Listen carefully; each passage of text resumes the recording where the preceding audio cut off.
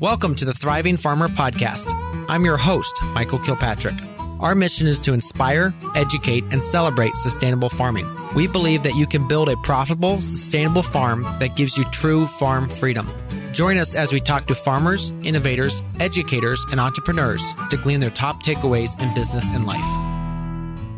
This episode is sponsored by Rimmel Greenhouse Systems, makers of quality greenhouse structures. Whether you're just getting started or buying your 10th tunnel, Rimmel has a structure to fit your needs. I've purchased and grown in Rimmel houses and would recommend them to everyone. Hey, Thriving Farmers, Michael Kilpatrick here with yet another episode of the Thriving Farmer Podcast. And today my guest is not a farmer. My guest is Bobby, who is a Harvard Law graduate turned entrepreneur who built a thriving multiple six-figure business selling the most boring thing ever, legal templates, primarily through email. In the process, his emails have built a cult following because they're actually fun to read. People have compared his sales sequences to murder mysteries that you just can't put down, and people actually email him concerning that they've missed something awesome on the rare weeks that he doesn't email his list. Bobby has distilled his email wisdom into a snark-filled book titled Email Marketing That Doesn't Suck. Have fun writing emails your subscribers really want to read and will actually make you more money. Welcome to the podcast. Thanks for having me. I'm excited to have this discussion. I think we're going to have a fun conversation. You know, Michael, you and I have like I recognize your name because we've interacted a lot online, but this is like the first time we're actually talking. So it's kind of fun to actually, you know, put a name to a face and have an actual, it's not in person, but as close as we get to in-person discussions these days. Exactly. Yeah. And you are in DC area and I'm in Southwest Ohio. So again, DC is one of my favorite cities to visit for a few days, you know, just walk the monuments. And when our kids are a bit older, can't wait to bring them down and show them everything that's going on. But okay. You started off legal, you moved into the legal templates. Did you just get tired of being a lawyer, or you saw an opportunity and you're like, you know what, people need this and I can help? So, I got tired. I don't want to say I got tired of being a lawyer. I got tired of practicing law. I love the law. I love it as an intellectual thing. I'm the kind of guy, I can have really deep, in-depth discussions about legal stuff and about legal issues with people I agree with, people I disagree with, and just have some fun. The problem is I picked a particular area of law that I was practicing that essentially meant I spent all day fighting with people. And that's just not my personality. Now, I like having some fun fights and things like that, but not real ones. And I just would find myself having to literally argue with people because in cases I was involved in, like the copies they made of documents weren't legible because like the paper slipped as it was being copied. And one time I literally had to fly down to South Florida because there was multiple of these and the other side was just refusing to go copy them again. So I had to go down to a judge in South Florida for the judge to look at the other side and say, what are you talking about? Make a good copy for the guy. I mean, these are the things I spent my day doing. Yeah. And separately, I had no control of my life. My life was always subject to lawyers on the other side filing something out of the blue that I didn't know was coming that would then set a clock for me to have to do stuff, or a judge. Like I would have judges randomly say, and my practice was never in Washington, D.C. It was everywhere, but they would randomly say, I want a hearing in 2 days and you have to be here. So it's like, great. I gotta do that. So yeah. That was what was happening. And the problem was I was invested. I had spent 15 years practicing law as a lawyer. I was good at it. I won more than I lost. It was normally me at this point. It was just me at a small firm and an associate, but we would go up against some of the biggest firms in the country and we tended to win. But I didn't really like it. And I was working with a life coach and she asked me this question at some point after talking about relationships, friends, all that stuff. She said, do you like what you do for a living? And I kind of stammered. Yeah. And for the first time, I admitted to anyone besides my wife that the answer was no. And so she said, okay, what are we going to do about that? And I didn't really have an answer, but she did. She suggested that she could see me giving tips and advice and things like that to small businesses on podcasts, on radio shows. And that's where the idea was born. And so I started down that path. It was early 2017-ish, I think, is about when I started doing that. And at the time I had no real business plan, no business model, didn't know what I was going to do. It evolved over time. First, I was like, oh, I'll create an online course, and that didn't really work. And then I created something I called a membership, which was somewhere between a course and templates, legal templates. And then eventually someone who I knew just said, I think people just want the templates. And so I just started selling legal templates. And again, part of that was to solve a need, because I saw a lot of people, like my practice tended to be lawsuits, but sometimes I'd have people come to me for other things, but I would see people come to me when a dispute came about that could have been avoided if they would have just gotten an agreement in place at the outset, but they didn't because it seemed expensive. And lawyers are expensive. We just are. I mean, we bill by the hour, or that's how we traditionally bill. And, you know, it's going to take you multiple hours to do anything. So I saw this opportunity, but I also knew that a lot of what small business owners needs can be templated out. It's not complicated. You can do it yourself with a little bit of instruction. And so that's where it came about. And that's kind of how I made the transition. Okay. So you moved into the templates, and then you wrote a book. So obviously, you know, legal templates, yes, they're boring, but if you could figure out a fun way to sell them, which it sounds like you did, and people get excited about that. So talk to us, you know, where did you ever get the idea that, oh my gosh, I should write a book about email? So that is a long journey, because what happened was that basically my evolution happened over time. So 2018 was my breakthrough year in the online space selling legal templates. And at that point I was just selling legal templates, but I had kind of figured out that, let's be clear, people wouldn't want to hear me just talk about legal stuff all the time. There's only so much I could say. So I had a podcast, which at the time when I launched it in late 2017 was I would have people come on and talk about marketing in their area of expertise. And then I would add a little legal tip at the end. So that was kind of how it started. But then I started just doing some solo episodes from time to time, and people really loved them. And I discovered people actually liked hearing from me. They liked hearing me talk about the journey and the struggles and those things. So I started doing more and more of that. And in 2019, I was in a mastermind group. And after I did a kind of a launch of a repackaged vehicle I had for my legal templates, the biggest offer I had, I talked about it being successful, and the leader of the mastermind said, okay, well, what are you going to sell those people next? What is the upsell? And the problem is with legal stuff, there really isn't, right? Because I didn't want to practice law anymore. And so there's no group coaching. There's nothing like that I could do. So I came up eventually with becoming a business coach. So I've kind of become a business strategy coach. And that started in 2019, not about email, about a concept that I'm really passionate about, which is focusing on building a raving fan base and really connecting with people as people, even if you're online.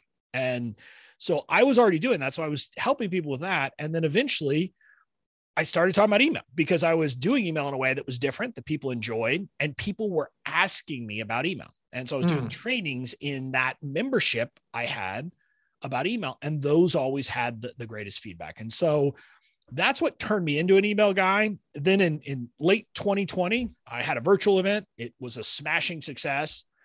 And I finally convinced my team to let me write a book. It's kind of what it came down to, because they kept saying, no, that's, that needs to go low on the process. And so I convinced them. And honestly, at the time, I didn't think it was going to be about email.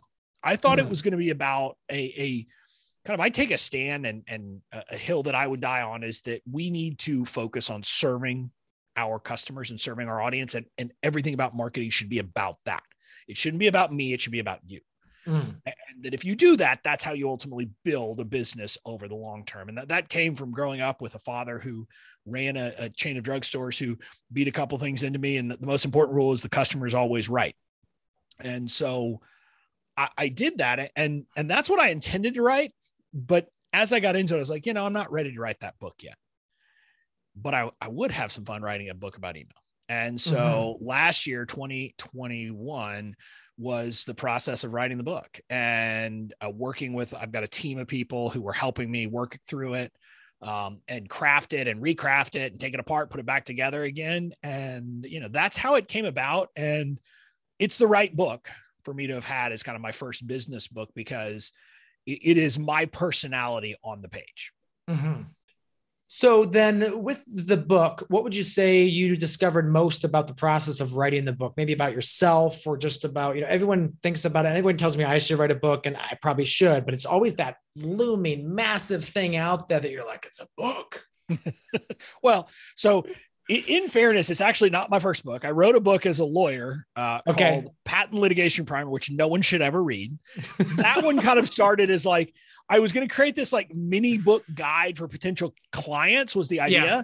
And it just kept growing and growing. And so I've done the process before, but that one was done in a very different way. This time I was working with a team, and what made it doable for me, candidly, is the team I worked with that helped me map out the process. And they even did some of like interviewed me, got stuff out of my head, did first drafts, which I then took completely apart and completely restructured so that the book, I mean, people who know me say the book, they would never have known that anyone else had any hand in it, but that process made it doable. And again, it's the tough part about writing a book, honestly, is you're going to get tired of reading it.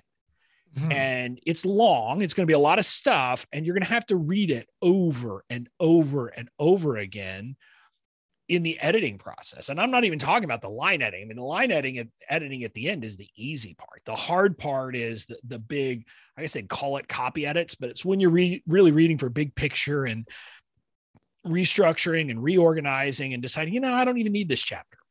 And so that was a multiple months process, which a lot of people get very tired of. But I was used to it. I'd had to write 100-page briefs before for law, for cases as a lawyer. So I knew that there was going to be a lot involved, and I was ready for it, but it was definitely a very involved process. I mean, the interesting thing for me, and I think you would experience this too, Michael, is, I mean, most of the people that you work with on books, I mean, they're used to talking to people who don't really know much about marketing or business building, et cetera. And so when they've talked to me about some of the marketing stuff, they're like, maybe you should send an email or two. I'm like, email or two? Like, the title of the book, right? I'm like, I'm going to send an email or two on the first day. Yeah. So, but it's just stuff like that that's been fun and funny. The process I wouldn't change. And the team I had was great. They were a breath of fresh air to work with. But I mean, it's a commitment. I mean, one of the things you've got to understand is you've got to have an idea that you're going to stick with, because I did this not the long way. I mean, the longest way, where you go out and find one of the big 5 publishers. I mean, if I got a book deal today, that book could be published in like 2.5 years. And so you have to make sure that you really are, comfortable that what you're talking about, you're going to want to keep talking about for a long time. So that's another big part of the process. So you've got to write the book, but then you just got to start talking about it. Yeah. Now it's really interesting. And you kind of like, you're going to be known for that. And so that's something that brought up something. I was, again, someone I formerly worked with, he had this incredible process. And I was like, dude, we need to sit down. We need to throw this in a course for you, because this would help so many people. And he was like, no, I don't want to be known for that. And I was like, anyway, I thought it was a huge mistake of his, because he could have really done really well with that, and that would have helped so many people. But again, that was his choice. But I think like what you said, you're going to be known for this. So now it's Bobby obviously was the template guy, but now he's the email guy. So yeah. And that's the thing, you have to be comfortable with that. And again, like one of the things that a lot of people who are in business don't get is we have to be willing to be boring. And what I mean is not be boring. I mean, to be bored, I guess is the way to put it. Not to be boring. We shouldn't be boring, but we should be bored. We should say stuff so often that we're like, everybody must know this by now. Everybody must have heard us say this, but they haven't. I mean, we think people pay way more attention to us than they actually do. And I know that inherently with email, which one of the things, I don't even think it made it into the book, but one of the things I say quite frequently when it comes to email, especially when you're selling and kind of an active sales period, is stay calm and send another email. I don't care how many emails you've sent, stay calm and send another email. And so I know that inherently you have to do it, but still it's tough at some level to talk about the same things over and over again. At least if you're like me. I mean, I'm someone who, if I were a kid today, I have zero doubt that I would have been diagnosed with ADD. I grew up in the 80s and 90s when it wasn't as prominent that you would get diagnosed, but I'm sure I would. So my brain is always having new ideas. So it's tough for me to talk about the same thing, but you have to be willing to, if you really want to write a book, because otherwise you're going to write a book and then move on. It's way too much work to do that. Yeah. You want to make sure you expand that out and deal with that. Yeah. I absolutely have ADHD too. And my team, that's why I built the team around me that we have, is to slow me down, to flesh it out, to actually make sure that we actually give what it should give, the attention needs to every single detail. Yep. All right. Let's dive into emails, because a couple of things you said I wanted to pull out. You said send another email. Is there too many emails? Can you send too many emails? I mean, like, what do you like to see from like a business to the consumer when they're not, let's say, they're in a launch period or trying to push a specific product? What's the proper amount of emails? So, I mean, there is a time, I mean, you could theoretically send too many emails. I can think of times when I've signed up for an email list with some business and I've gotten like 5 emails in the first day. Don't do that. I mean, don't do that. That's too much. But there is actually a big misconception that people don't want emails. And there's a study, I'm trying to remember who it was where I pulled this stat from, but there was a study that I read somewhere where there's something like 60 or 70% of people want to get a promotional email at least weekly from a business that they've signed up for. And so think about that. That means that 70% of people want to get a promotional email. That is like a directly salesy type of email weekly. Now, I mean, there are exceptions, and I can think of some of these, like, big box stores that I've signed up for, like clothing stores, where literally you sign up and I mean, it's like every day you're getting 1 or 2 emails with a coupon. And I don't want that. And your customers probably don't want that either. Yeah. Like the Kohl's or the JC Penney's, literally it's every single day. Yeah, exactly. But again, for them, that makes sense, right? Because for those businesses, if you think about it, you're not getting on Kohl's or JC Penney's email list for anything other than to get coupons. That's it. It is a sales channel through and through. But for most of us smaller businesses, one of the things that email gives us a chance to do that's hard to do otherwise is it gives us a way to really connect with our audience and connect with our people so that they feel connected to us as people. And this is true regardless of whether you have, like in my case, I have a personal brand. My brand is Bobby Kling. But even if I had a brand that was a brand name, when you're a smaller business, oftentimes people want to know the people behind the brand. And their connection to those people behind the brand and the story of the brand is a big part of why they're going to buy from you and why they're going to keep buying from you and become a loyal brand advocate, do all of those things. And so email has a real power to let you do that, because you can let people in. You can let people see behind the scenes, get to know you, get to know the personality of you. And if you have a team, your team, and all of those different parts, so that they become invested and you almost become a character in their lives. I like to say that, and this was, by the way, an insight that came to me as I was writing the book, because I knew the power of doing these things generally. Like, I understood that there was power in telling stories in email, and I never really understood why. I thought maybe it's because they were more fun or easier to read. And I think that's part of it. But during the pandemic, during the period when we were really kind of locked down a lot, I found myself binging a lot of TV shows that were on streaming services where literally it was like the whole series was there. And so I was just, going back and watching them. And a strange thing happened. And it was that at the end of each series, when it was over, I would be sad.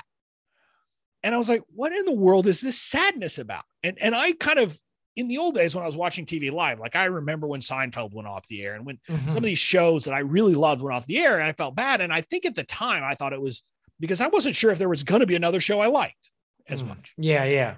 Well, streaming, that was never my concern. But what hit me was that all of a sudden there was this gap in my life, because these characters that I had had become part of my life, there was no more. And I recognize that telling stories about yourself, about your brand, about your business in your emails, part of what you're doing is you're establishing that same kind of positioning for your audience. So you just become a character in their life that they want to hear from. They want to see what's happening in your life. They want to know these things because they're kind of a little bit invested in you, kind of like people get invested in characters and TV shows and movies and books, whatever it is. It's that same level of connection. that we just feel one human to another. Mm-hmm. That story aspect is we're just programmed to want to listen and want to learn stories and being able to put that out there. Yeah. Yeah. And stories are also one of the best ways for me to actually teach lessons. Now, depending on your market, you might not need to teach lessons, but in my case, I need to teach lessons. I need to get people to buy into concepts related to marketing that I believe in. And if you think about it, I could say, if I say, slow and steady wins the race. Guess what? Immediately in your mind, you probably thought of, the tortoise and the hare that came into your mind. Yeah. If I said the three little pigs, you all of a sudden said, oh, perseverance matters and preparing for the hard times or whatever, you would describe that moral of actually building for the hard times. And so we are programmed as humans for whatever reason to really learn and hear messages through story in ways that we can't if someone just was trying to teach us a lesson. And so that's why parables are powerful. And that's why telling stories, if you want to get a point across, we'll do it. People will remember the story and they'll remember a lesson from it, which they wouldn't if you just wrote something that wasn't a story. Yeah, absolutely.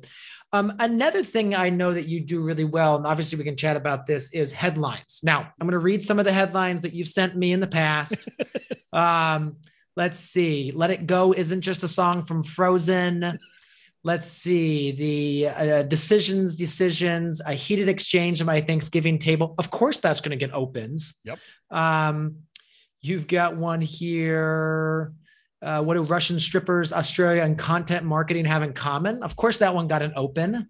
Yep. And being an ambassador has its perks. Yeah. So these are the kinds of things, because obviously, when we're talking marketing waterfalls, obviously that open rate is a massive part of how many people are actually going to buy. Yep. So talk to us about the headline. Why is it important, and how can folks think about that differently?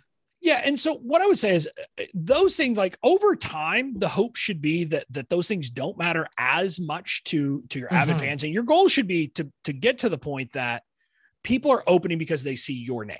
Like that is the real goal place. But that being said, people who haven't, that takes time, right? That happens through building the relationship. And before that, it really is, people are very busy. And so you do have to get their attention. And I mean, one of the things though, that people do is they try to use tricks and hacks, and they really will try to trick their people into opening emails. And that's a bad idea, because once you lose that trust, you don't want to do it.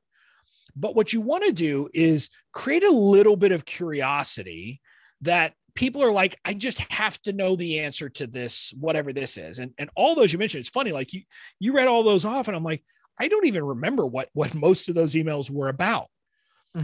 But what you say is you hear that and you're like, well, I want to know the answer to this. I want to understand this thing. And one of the ones that I can always think of as an example of a subject line I use is, how did that get me in trouble? And that was in all caps. And my audience kind of knows that I tend to be a bit of a troublemaker and get in trouble with my team and my wife and things like that. And so if you think about it, they're hearing this and they're seeing that. And in their mind, they simply are like, I need to know what it was that he did that got him into trouble. And so it's opening a loop of curiosity for people to want to read the story. The way you do this is by just thinking about something like that. What is a curiosity hook that you could pull out of a story or out of a message in the email? And my emails almost always end with either a question mark or an ellipsis. And either way, the point is either I'm posing a question that hopefully opens a curiosity loop, or the ellipses is meant to give them an implication that there is something else. And it's a thought that it continues. So that's my general approach to subject lines and how I get people's attention. But what I try to do is, what I'll tell you is, if you have a good message or a good story in the email, it can be very easy. Like the first email I sent, which was a good, fun email, the subject line was, in quotes, "Why are you sending me pictures of you with random women?" And that was literally a quote from the story of, I had sent this picture to my wife. I hadn't done anything wrong. I hadn't done anything bad. I was in an event. So I sent her this thing while she was asleep. And the next morning I woke up to a message that said that from her. Yeah. Because she was just like that. And so you think about that, people are like, and it just makes them want to know what's going on. And so it's those kind of have a little bit of fun. And there are services you can go to that will like supposedly rate your subject lines or headlines. And what I found is once you get good at knowing your audience, you should be able to outperform those. I've run split tests and oftentimes mine are ones that supposedly don't rate well. And I'll do all the stuff to make it rate well based on their artificial intelligence and split test. And mine does better because we're talking to humans, not computers. And you can't really judge it based on how many emotional words are in a line. Yeah.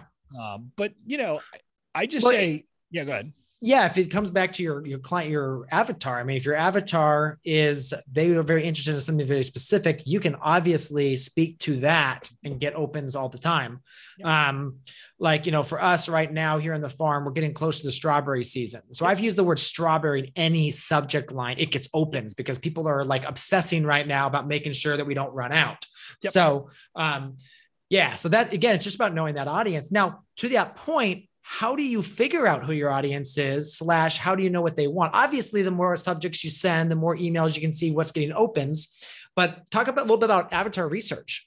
So, I mean, I think the answer is you're always testing. And this isn't just about email. This is about just life in general. Now, hopefully if you're talking to people, especially if people are coming in and you're interacting with them, you can get a little bit of feedback that way. But people will do actual market research and that stuff can be useful. The problem is, unless you have a big budget for it, it's really tough to do enough really rigorous market research through surveys that I would feel confident in, because you got to get a lot of data. You got to get a lot of people to make sure that it's not just false signs. And so it's tough, but what you need to do is learn to pick up on the cues. And some of this is, if your audience happens to be, coming together in a specific place online, go be among them. Don't talk, just be there and listen.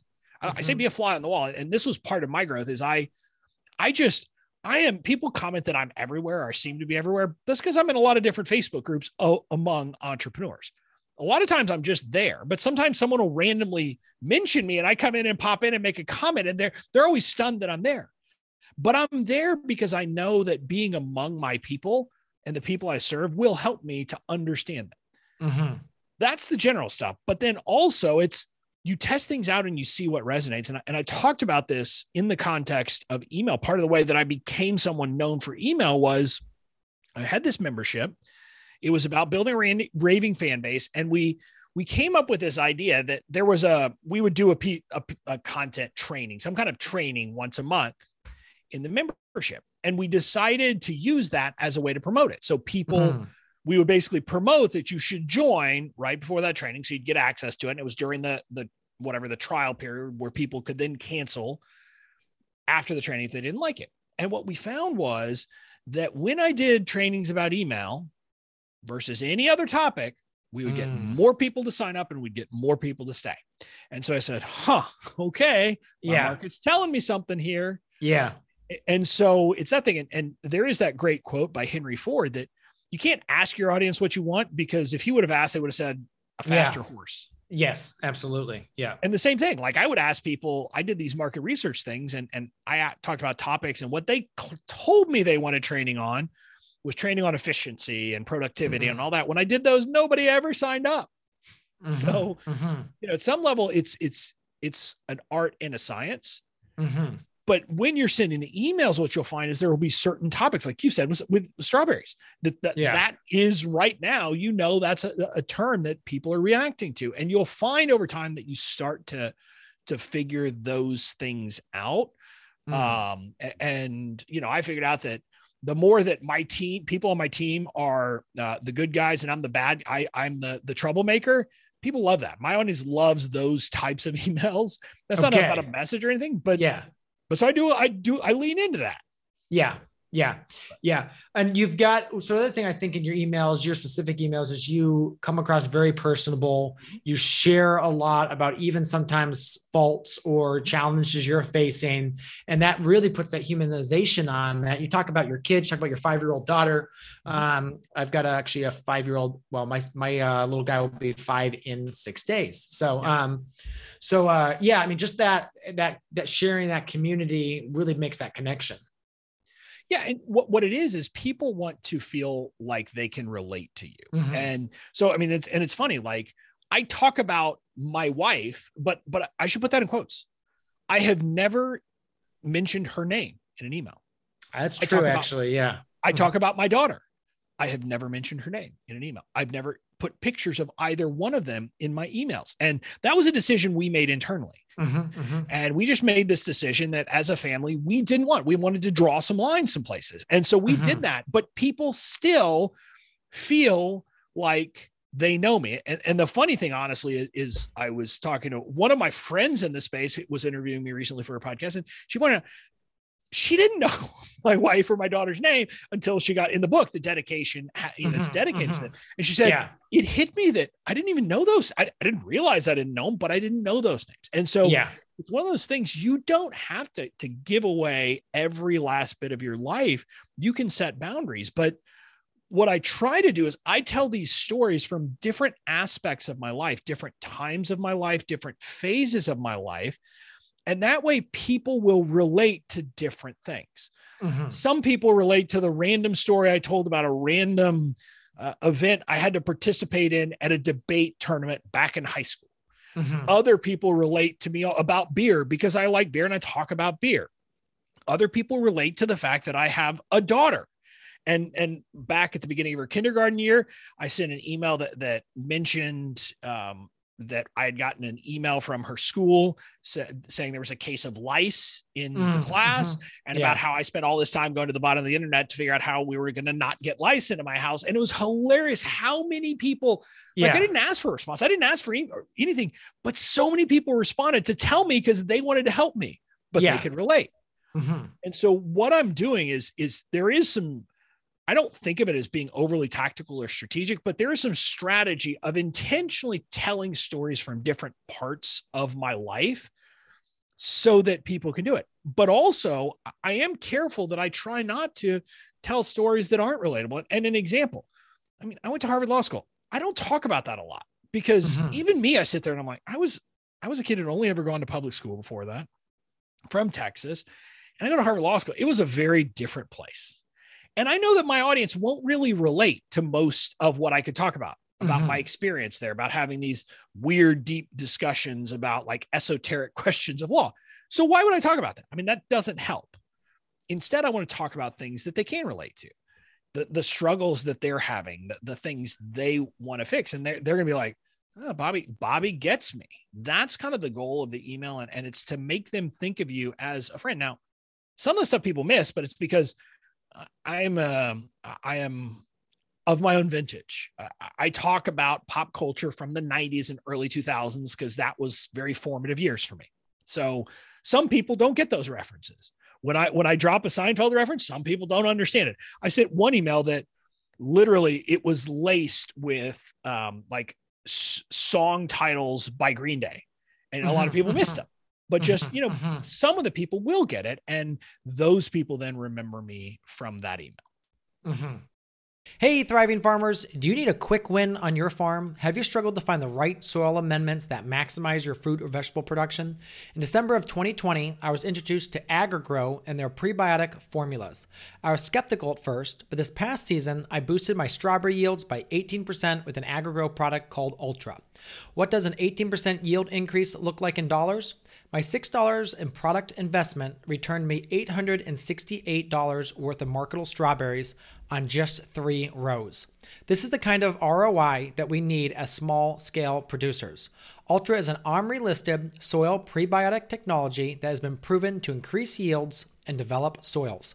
To find out more or to order, go to smallfarm.solutions.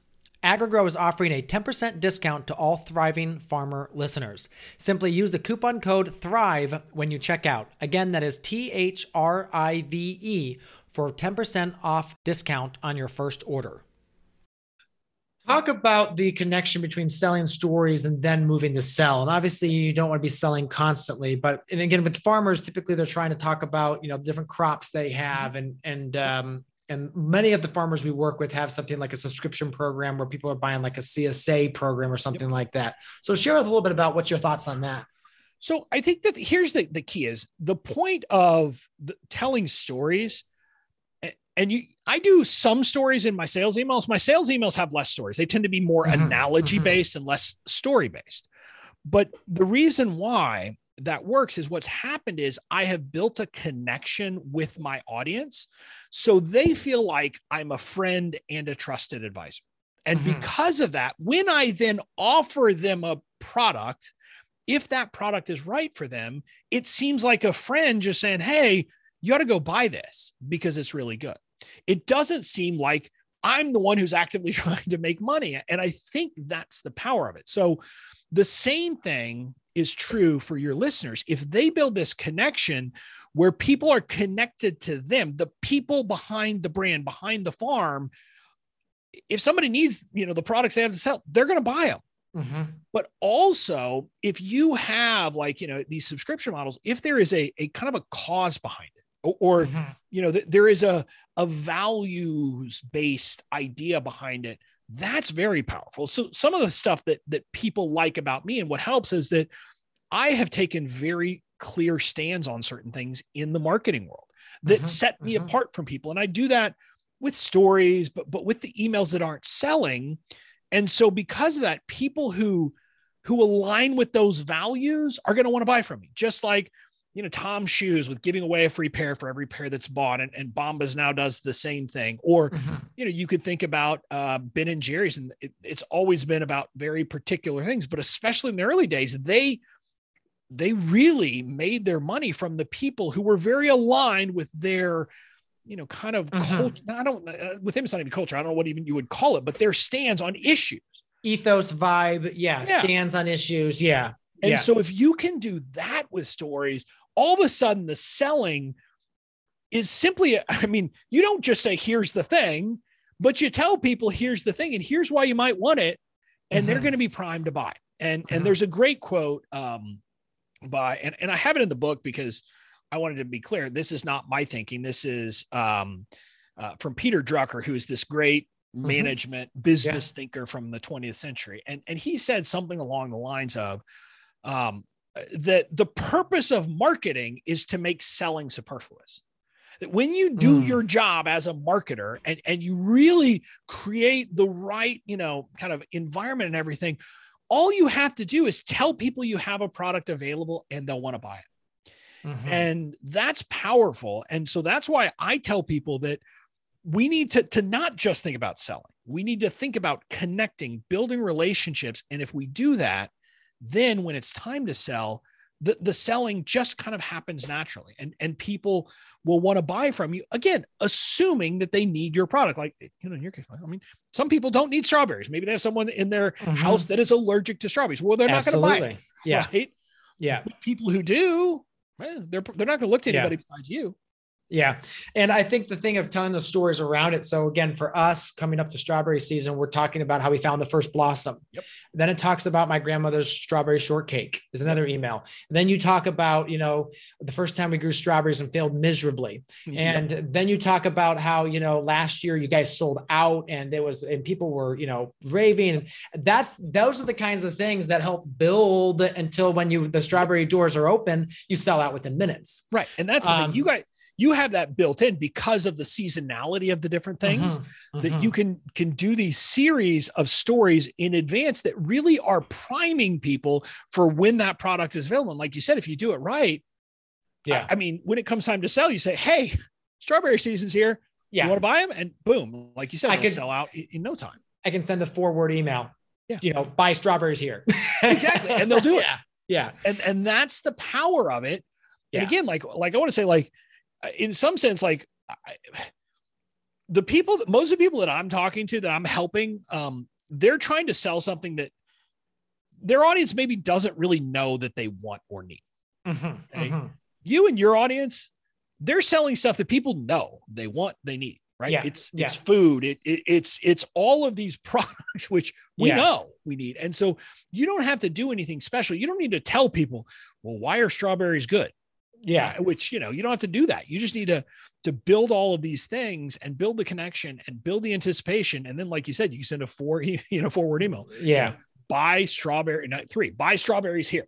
Yeah, exactly. Yeah. Do it, Now, one of the things we do have to push typically though, is the price point, because our strawberries are way more expensive than everyone else's. So obviously those stories and that kind of like how we farm, the ethos of like the core values is something that goes into that. Mm-hmm. But I mean, the same thing with you too.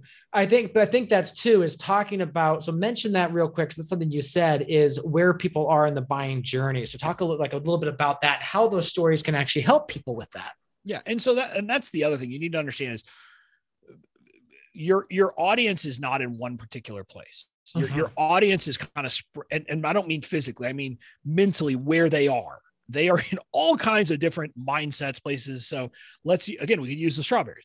There are some people who bought your strawberries last year, who loved them, who know they're worth it, who they're ready. They're red hot. All you got to do, they don't even need the emails.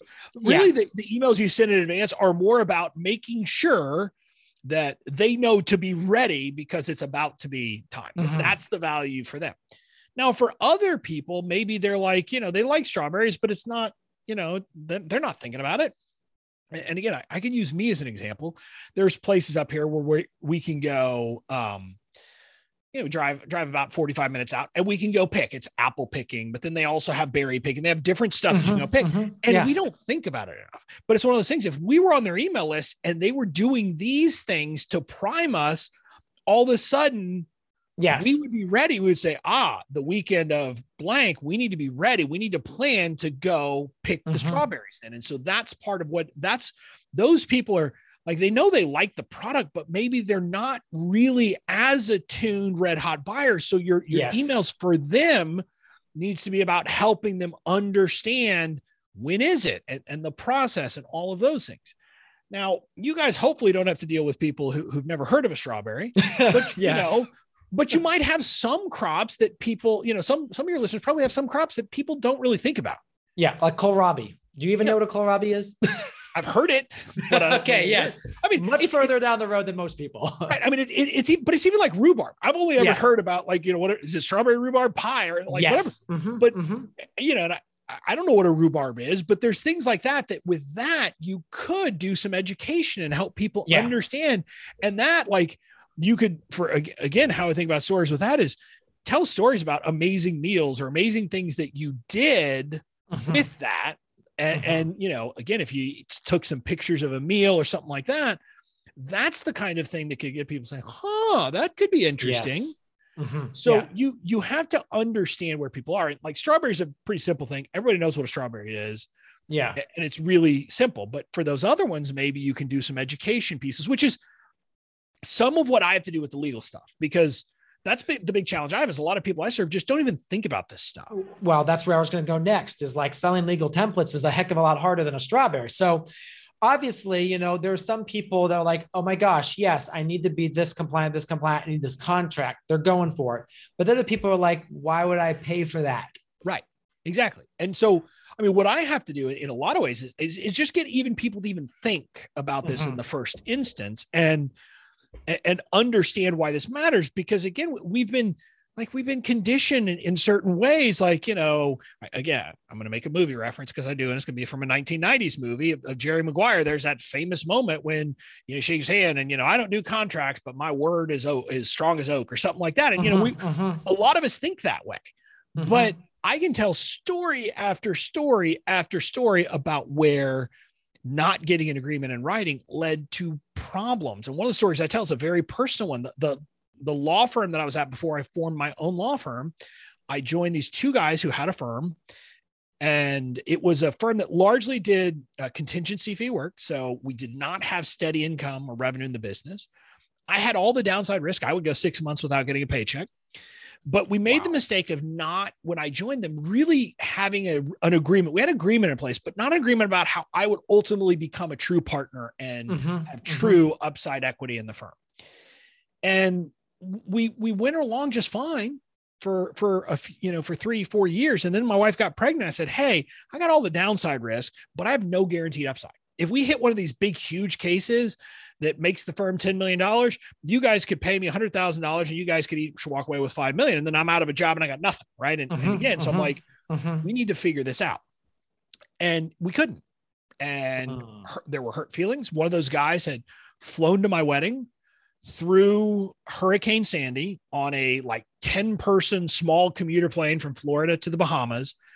I haven't talked to him since February of 2014 because of that mistake. Wow. So I can tell that story and talk about it in a way that it's not just about money. It's about the emotional scars that you have. And I can tell those stories in an email in a way that will make people say, maybe I should be getting agreements in writing. And so there's ways that you can do these things to really teach lessons and bring things home if people don't know about it. And again, with your folks, with your audience, it's more going to be about educating them about, like, kohlrabi. What is it? How do you use it? How could it, what could it replace? How would you do it? And what's the value of it? Those kinds of things, and really educate people, and they'll be primed then to potentially buy it. And that's what I've had to do with Legal Templates. And again, that's also part of the reason why I figured I had to make emails and everything else a bit fun, because the stuff I talk about is pretty darn dry. And so my marketing had to be a little bit of fun. Yeah. Let's talk to the person who, they're a small farmer. They don't even have an email list. What's the easiest, fastest way for them to get started collecting emails? Yeah. So for I think for you guys, the quickest and easiest way would be, again, and there's a couple things. Number one, you could have things like where you give them something valuable, like a recipe book or something like that. But for a lot of you, it's probably like some kind of discount or some kind of special first access. Again, I'm just imagining with you. You could do this with things. Hey, we're going to make our strawberries available to people on our email list before anybody else. Yeah. And that in and of itself can become the incentive for people. Yeah. So a lot of times when you're selling a product like a farmer would be doing, those kinds of things, special incentives or exclusive deals is the way to do it. And that's the way that you'll really get people in.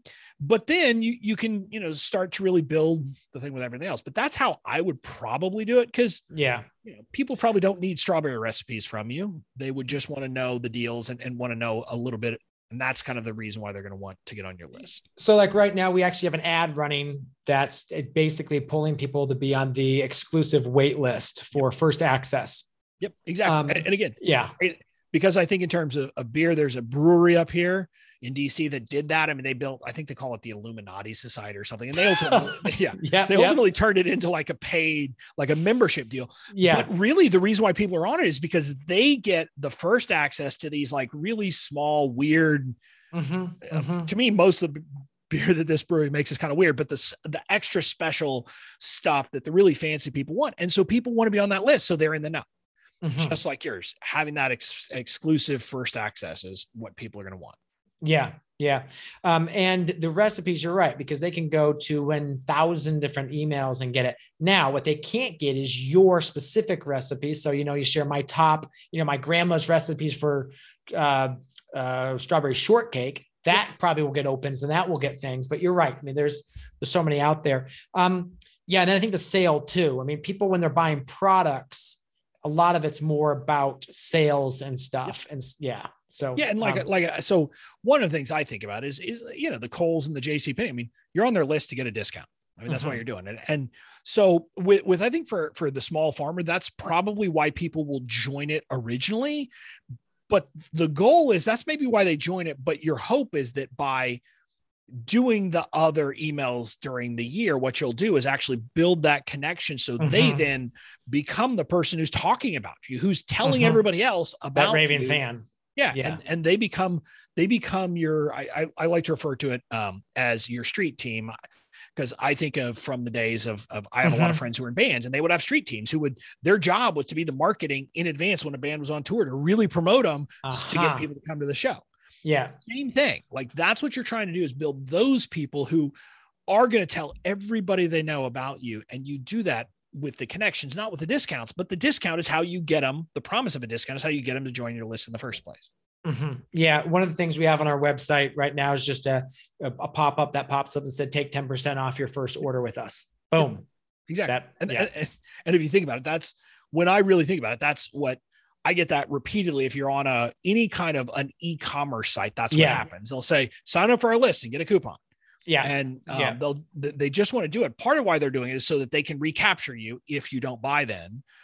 But you can use it as the business owner in a very powerful way. So yeah. Talk about welcome sequences, because I think that's something a lot of people don't think about, but that's a great way to, indoctrinate people with who you are and what you do. Yeah. And so what I like to tell people is that, and again, I use this reference, if you will, for when I went to the University of Texas at Austin, big, huge campus. Now I knew it because my parents had gone there. And so I'd visited it many times, but I just try to imagine if someone had just kind of dropped me there in the middle of nowhere back in when I went to college in 1996. So, before you had maps on your phone or anything like that. Yeah. And said, go to XYZ class. And you got 10 minutes to get there. Most people would be like, huh? Because you'd have no idea. And so instead, when I went, it really did have, we had an orientation, like an admitted students orientation. It was almost like a week. I think, I don't remember how long it was at UT, where it was just for new students to get us the lay of the land. Well, we should do the same things in our business. We should help people understand our business. And especially these welcome sequences is where you can lay out the ethos. What is it that you believe? What is it that you stand for that can build that kind of common, alignment with them? And that's one of those things that you do through your welcome sequence where you do that. But also one of the things that I would do is help people. Your welcome sequence should talk about, how you came to be a farmer and to be building this farm, what you stand for, but then also how can you serve them? And how can you serve them is a couple ways. If you have stuff that'll help them that's free, tell them about that. But just as importantly, what are the products? And for you all, it should be, and when are they generally going to be available? What is the seasonality so people know and can be ready? And you can just kind of see that so that people understand what they're going to be able to buy from you and when, because that's an important thing. Because if people, again, we assume that people know what we have to offer. And a lot of times even people who've known us for a while don't. And so you just need to make sure they know those things. Yeah. I think you're said about going back again and again and again and making and just talking the same principles. Yep. Because people just don't realize what's going on. Yeah, exactly. And so let's talk do you have a specific software that you like for emails, or do you have a couple you can recommend? So, we use ConvertKit internally, but there's a couple. There's MailerLite, which is one of the lightweight free ones. Then there's ConvertKit. And then people get more advanced tend to use something like ActiveCampaign. We don't think most people need that, but if you do, you can potentially use that as an option as well. All right. So 3 software things there. What would you say to someone who's never written an email before? What 2 tips of advice would you give them if they want to start, a weekly email to the people that want to hear from them? So I would say just start, first of all. Like if you have people on your list, just start emailing. Now, again, if people got on your email list a long time ago and you haven't said anything to them for a while, I would suggest that one thing you should do is to point out, in a sense, that you haven't talked to them and maybe you should have. That's an important thing to do because some people kind of ignore that, but you should definitely do that. But what I would say is just get started doing these things, and just getting in the practice of emailing people on a regular basis will do you a lot of good. And so figure out what kind of message do you want to convey to people and start coming up with stories. And if you have something coming up like strawberries that is coming up, say, 4 weeks, 6 weeks from now, just start telling stories related to that and seeding them and letting them know we're going to have this coming up in the future. And that'll be a very helpful thing. And that will start to build the anticipation. But the biggest problem people make is they're just not consistent about email and just being consistent so that people come to expect from you will be very powerful. Yeah. Keep that connection going. Yep. Keep that connection going. All right. Well, what one thing you wish we had mentioned that we haven't so far?